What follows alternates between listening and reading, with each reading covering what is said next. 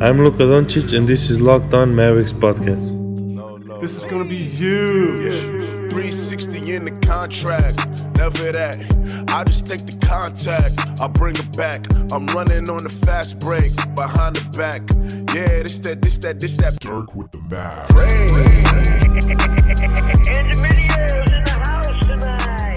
And welcome. You are locked on to the Dallas Mavericks. My name is Nick Angstead, and joining me, as always, my co-host, contributor at Mavs.com, the MKG guy. What you got for me, Isaac Harris? Oh, man. Well, made it through All-Star Weekend, and my wife did not, have our baby girl. So that was the, I know, I was, so anyway, that was been a running joke in our house is, hey, we're, the All-Star Weekend. All-Star baby. Is 2 weeks out from the due date of our child, and had a little scare moment because we had an appointment on Friday, the day of the Rising Stars game, and baby doctor says, hey, baby's probably going to come this weekend. And I'm like, oh my gosh, All-Star Weekend.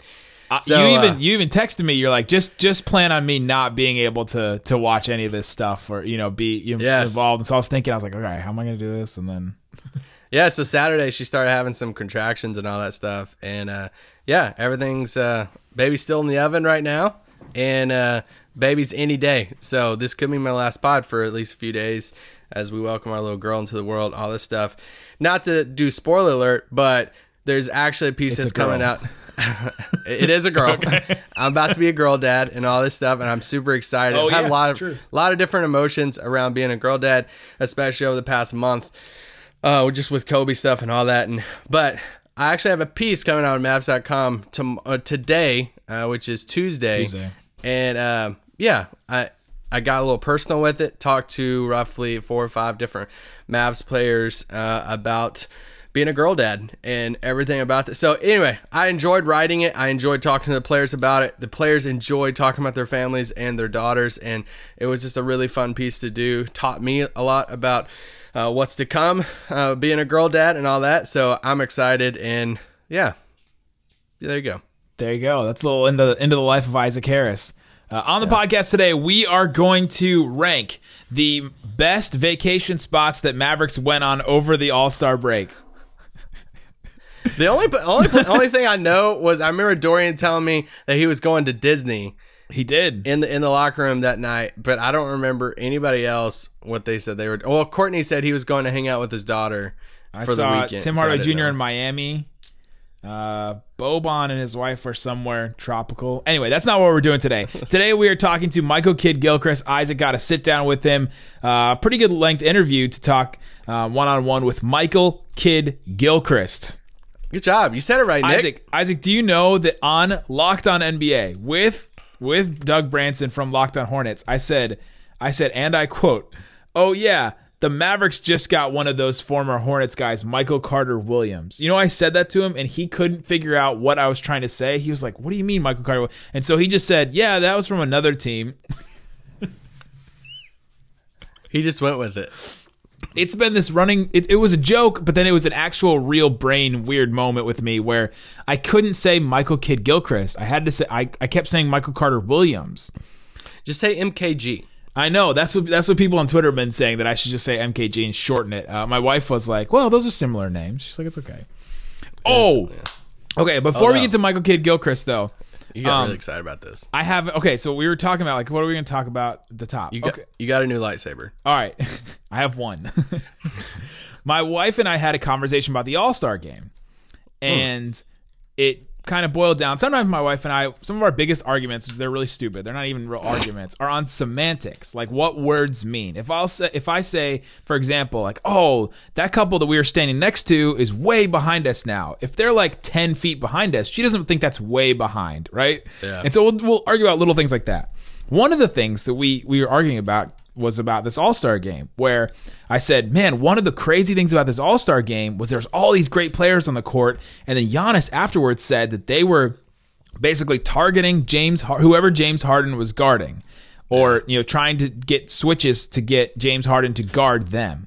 And I said, and that's disrespectful. That's just disrespecting James Harden. And she was like, well, didn't you just say he's bad at defense? And I was like, yeah, that's true. It's a pretty common knowledge thing that he's not really a good defender. She's like, well, isn't that just the game then? It's not disrespect if he's just not good at it. And I was like, True point. like, that's a true point, but why is it disrespect though? Because it is, right? Like, you're disrespecting James Harden by saying you're going after him. Yeah, but it's like a fun disrespect. You know he like sucks at that. Like Ben Simmons can't shoot, so you're gonna let him shoot the three, and you're like, hey, we know you can't shoot. You know you can't shoot.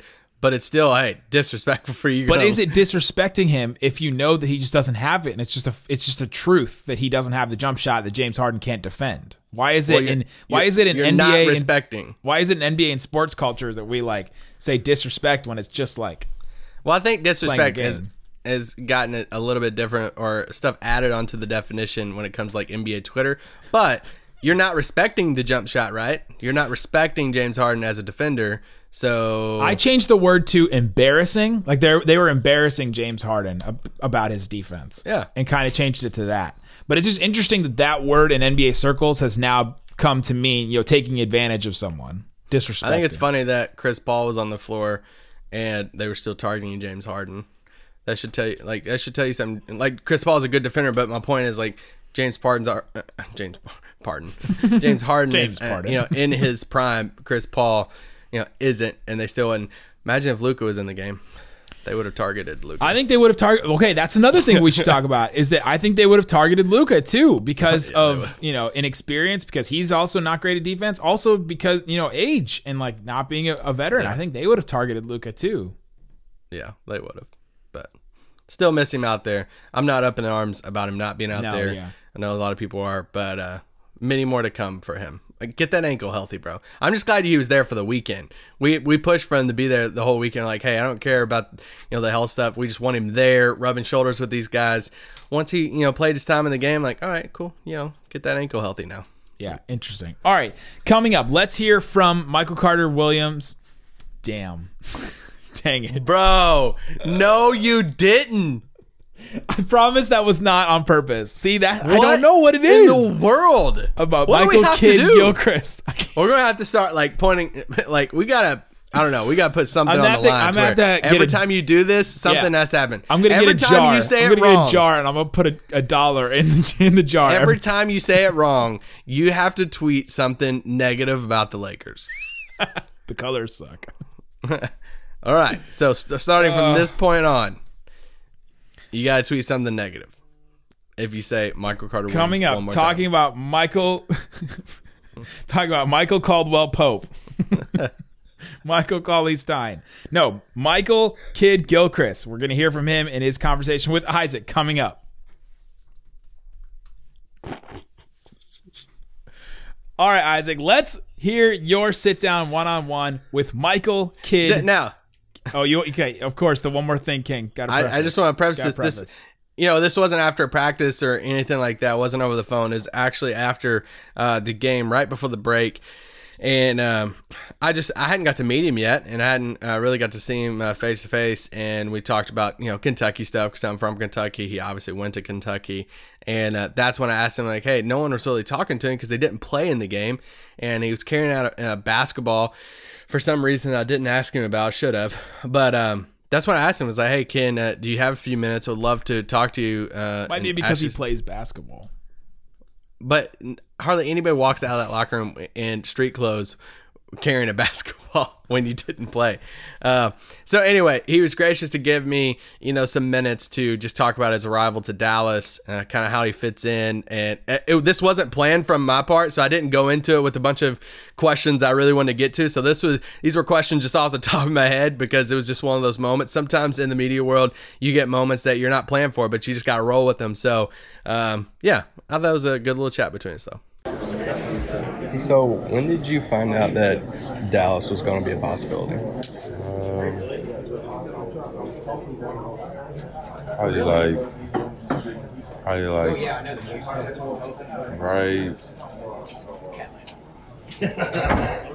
right after my buyout.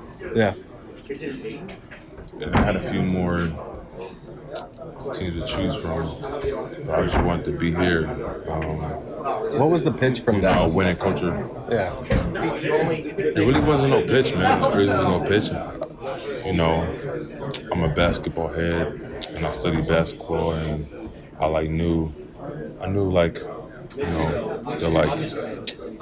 the culture that always been here in Dallas. And I knew that was young, and I'm still young, so it was an opportunity for me to add like what I do and not like really like get in like anybody's way. Yeah. How do you feel like your strengths can be maximized here?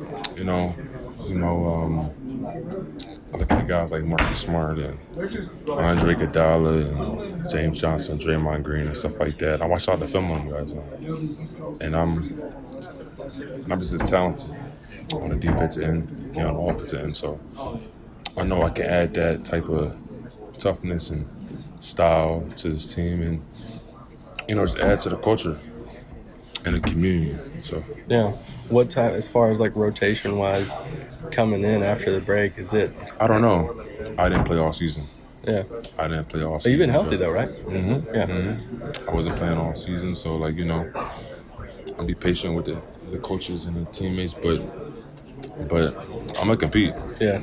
I'm gonna compete my ass off when I'm in there, and I push my teammates on the defense end, man. That's what I'm here for. So I was watching over the past few days, watching some of those first few weeks of last year, 2018-19 season, I guess, yeah, or 19, whatever it was. Those first two weeks when he was in Charlotte, it felt like you were kind of running at the 5 and it seemed like everything was going great, and then bam, it's like Charlotte just stopped doing that. Yeah. What about you at the 5? Do you like, and how do you fit that? It's a day and age of basketball now. You just gotta accept it. I don't really put emphasis on a 4 or 5 or 3 or 2 or 1.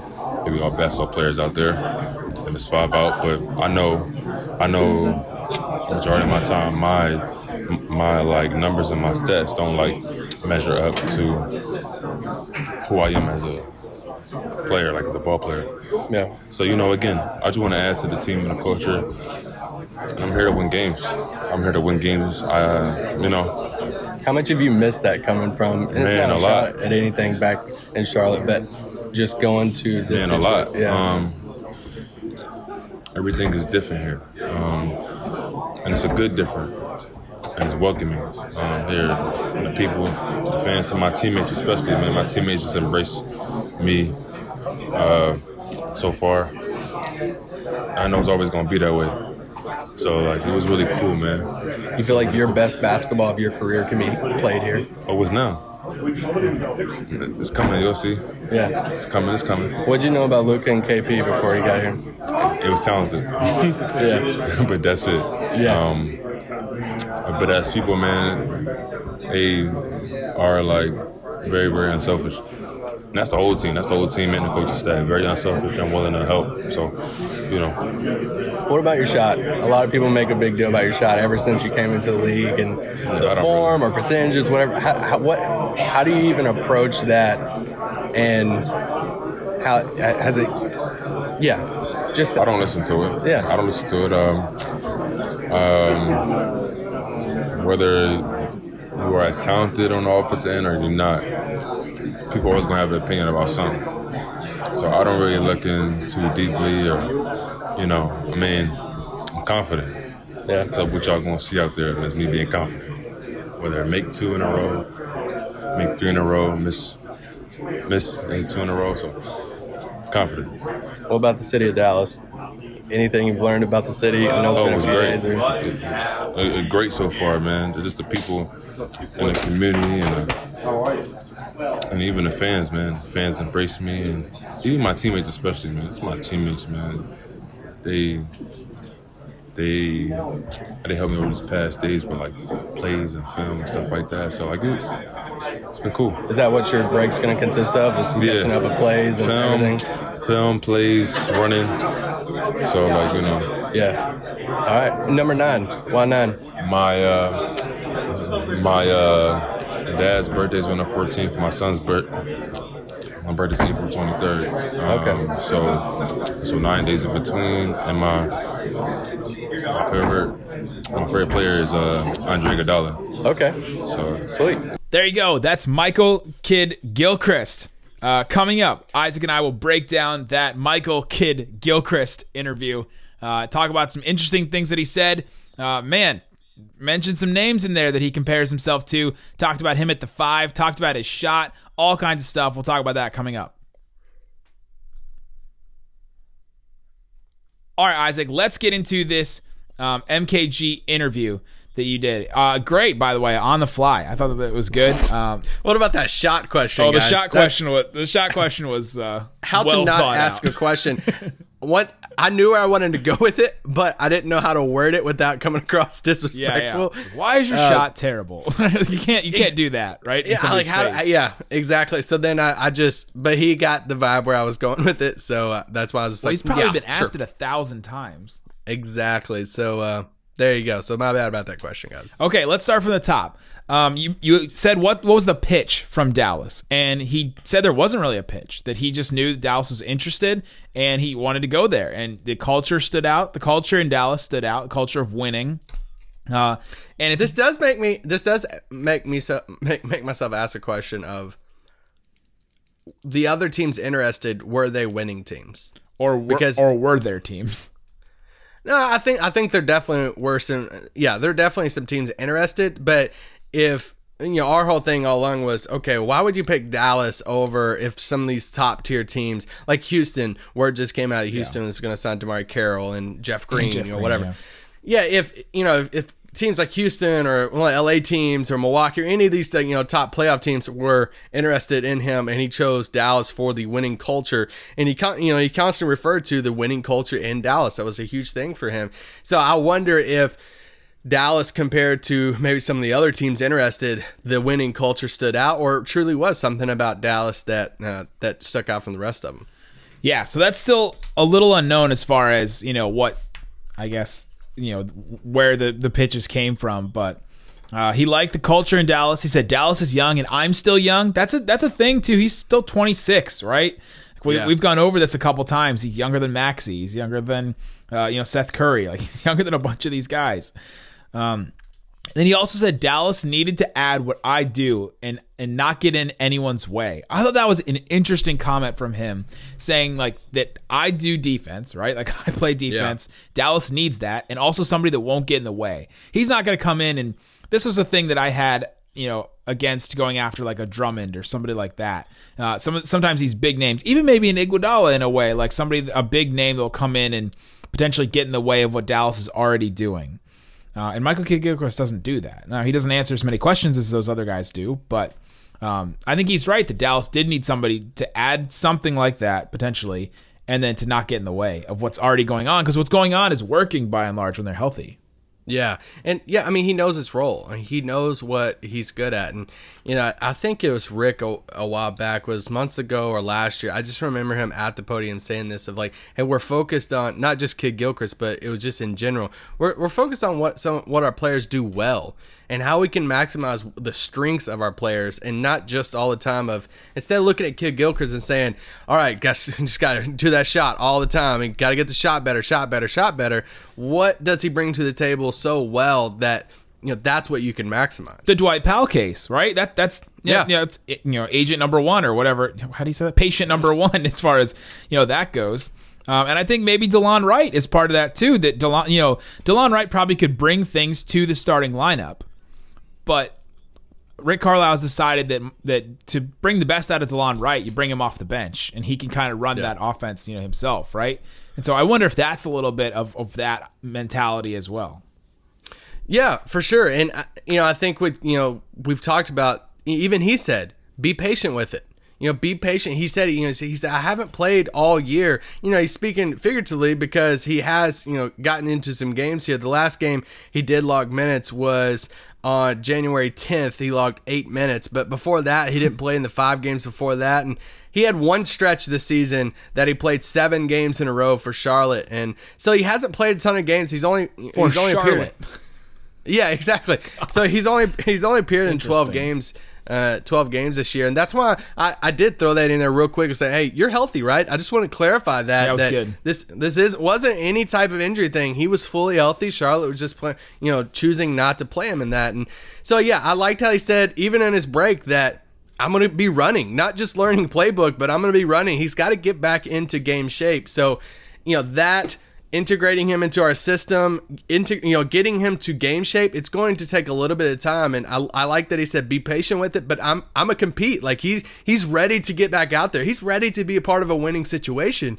And like you said, defensively, that's his thing. And I really liked when he said, I'm going to push my teammates on the defensive end. Like that's Dorian talks a lot on defense, and he really pushes the team and pushes his teammates to really give it all defensively, but having another type of one of those guys on the court, that's huge for Dallas. Yeah, they need more of that. They need an alpha on that end, and I don't think Dorian is that, and I don't know if MKG is that either for sure, but they need a guy, that can kickstart the defense, and that's going to get them to that league average, top 10 defense that gets them, to a place where this team could actually be contending for a title, right? Like that's where they need, that's where they need to be to that level. They need to be a top 10. Maybe even like a close to a top 8 like defense to be able to compete for a title potentially. The Mavericks are right now 17-18 right there. At one point in the year when everyone was healthy, they were 15, and so like they can get there. They need though one big difference maker alpha, and maybe Michael Kidd-Gilchrist turns into that guy. Maybe he becomes that. But again, that's the highest level of this ceiling and what it could become.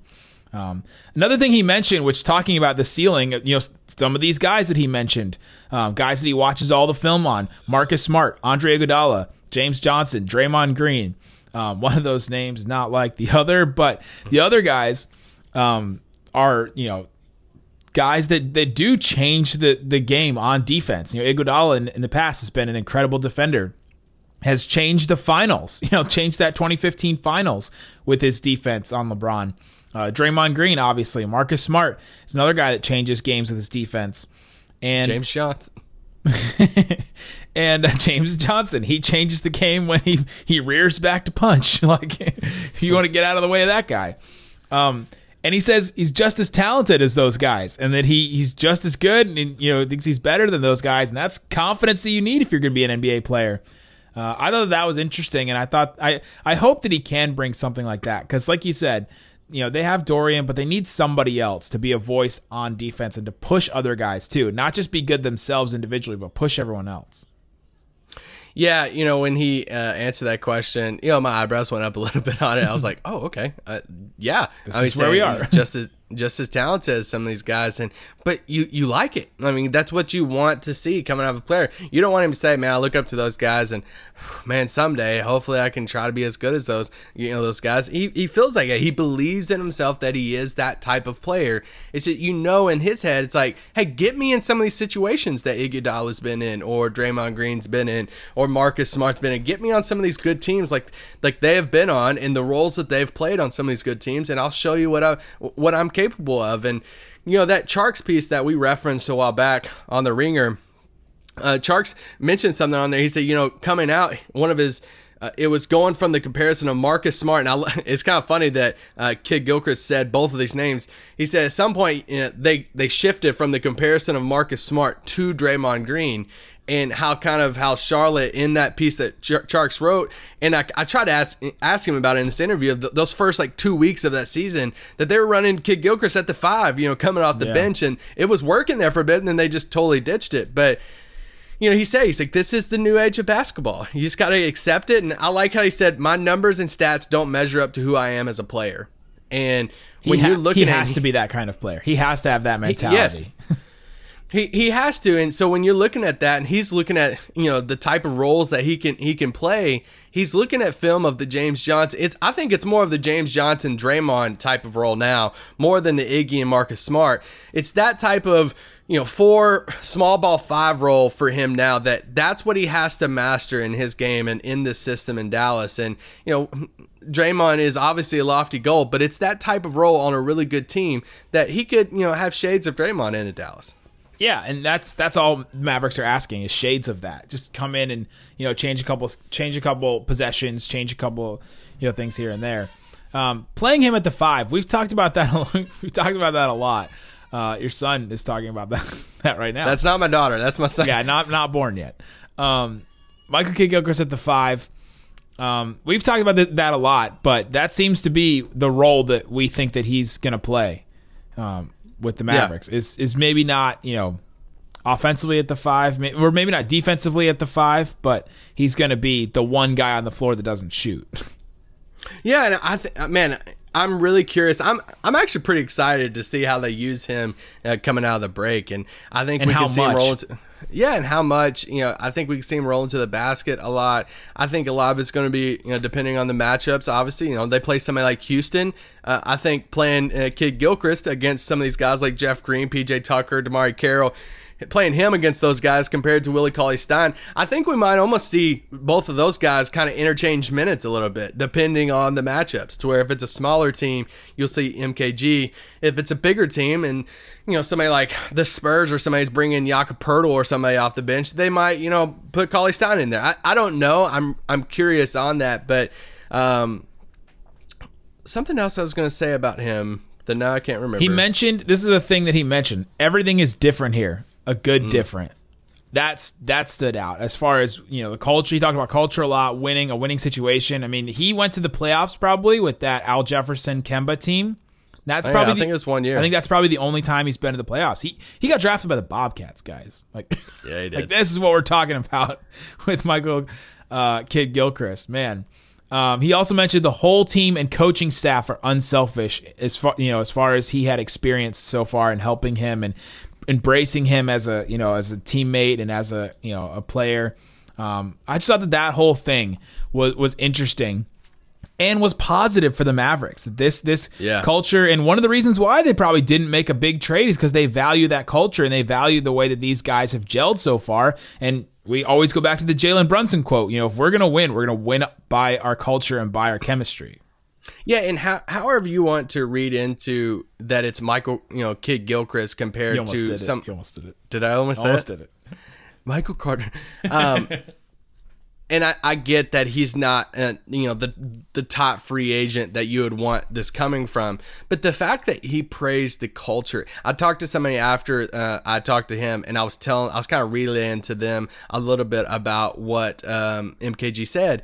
And they responded back to me and they said, it's so cool that players like him around the league, think about Dallas as this winning, great culture when, Dallas really hasn't been in the playoffs. They haven't been, quote, winning. It's not like they've been, in the Western Conference Finals in a while. It's not like, they're in the second round of the playoffs, all the time. It's not like, they've missed the playoffs for consecutive years, but yet somebody like Kidd-Gilchrist, becomes a free agent, and all he's doing to me is praising the winning culture and the culture that's established in Dallas and just the system and all of that stuff. So it's just a glimpse into, man, it's kind of cool how some other players might be viewing Dallas right now, especially with the young talent of Luka and KP. He said all he knew about them was that they were talented, but like you said, he praised the team for being really supportive and unselfish. And that's all we know about them too.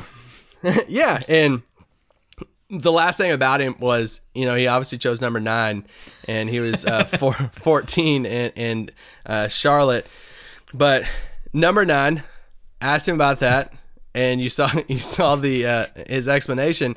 I forgot about the birthday thing. I just remember his dad and his birthday are 9 days apart. Is that what he said in there? Yes, but I've never heard anybody pick a number based off of how many days birthdays are apart from each other. But yeah, and Andre Iguodala, is his favorite player. Yeah. And, that's who he tries to model stuff off of. So. He also mentioned his shot, and he just said the word confident 1,000 times, right? Yeah. when you ask that question. And so we'll see, man. That's the biggest thing, right? If he can. Hey, Rick Carlisle said he's a 40% shooter from the corners, so. And that season, that 2017-18 season, he did shoot, or 2018-19 season, yeah, so not this year, but last year, he did shoot 40% from the corners. It was less than 50 attempts, but he did shoot 40% from the corners. Yeah, and heck, with especially a good team, Peter Patton, coach is going to be. I don't want to say all these cliche things. Going to be working with him, all the stuff that people's been saying Sham his God. whole career. Get working with Sham too. Heck, that's why Holger's in town, guys. You heard it here first. I'm just kidding. But no, I'm excited for him. Just coming, a whole different situation that he left in Charlotte. He spent his whole career there, his whole short career, young career. Yeah. The fact that he's just 26, he comes into a new situation, a new culture, a winning team. He's going to experience the playoffs again. So yeah, I'm excited for him, and I'm really curious to see how Rick uses him moving forward. There you go. Guys, thanks so much for listening to Locked On Mavs. Peace out. Boom.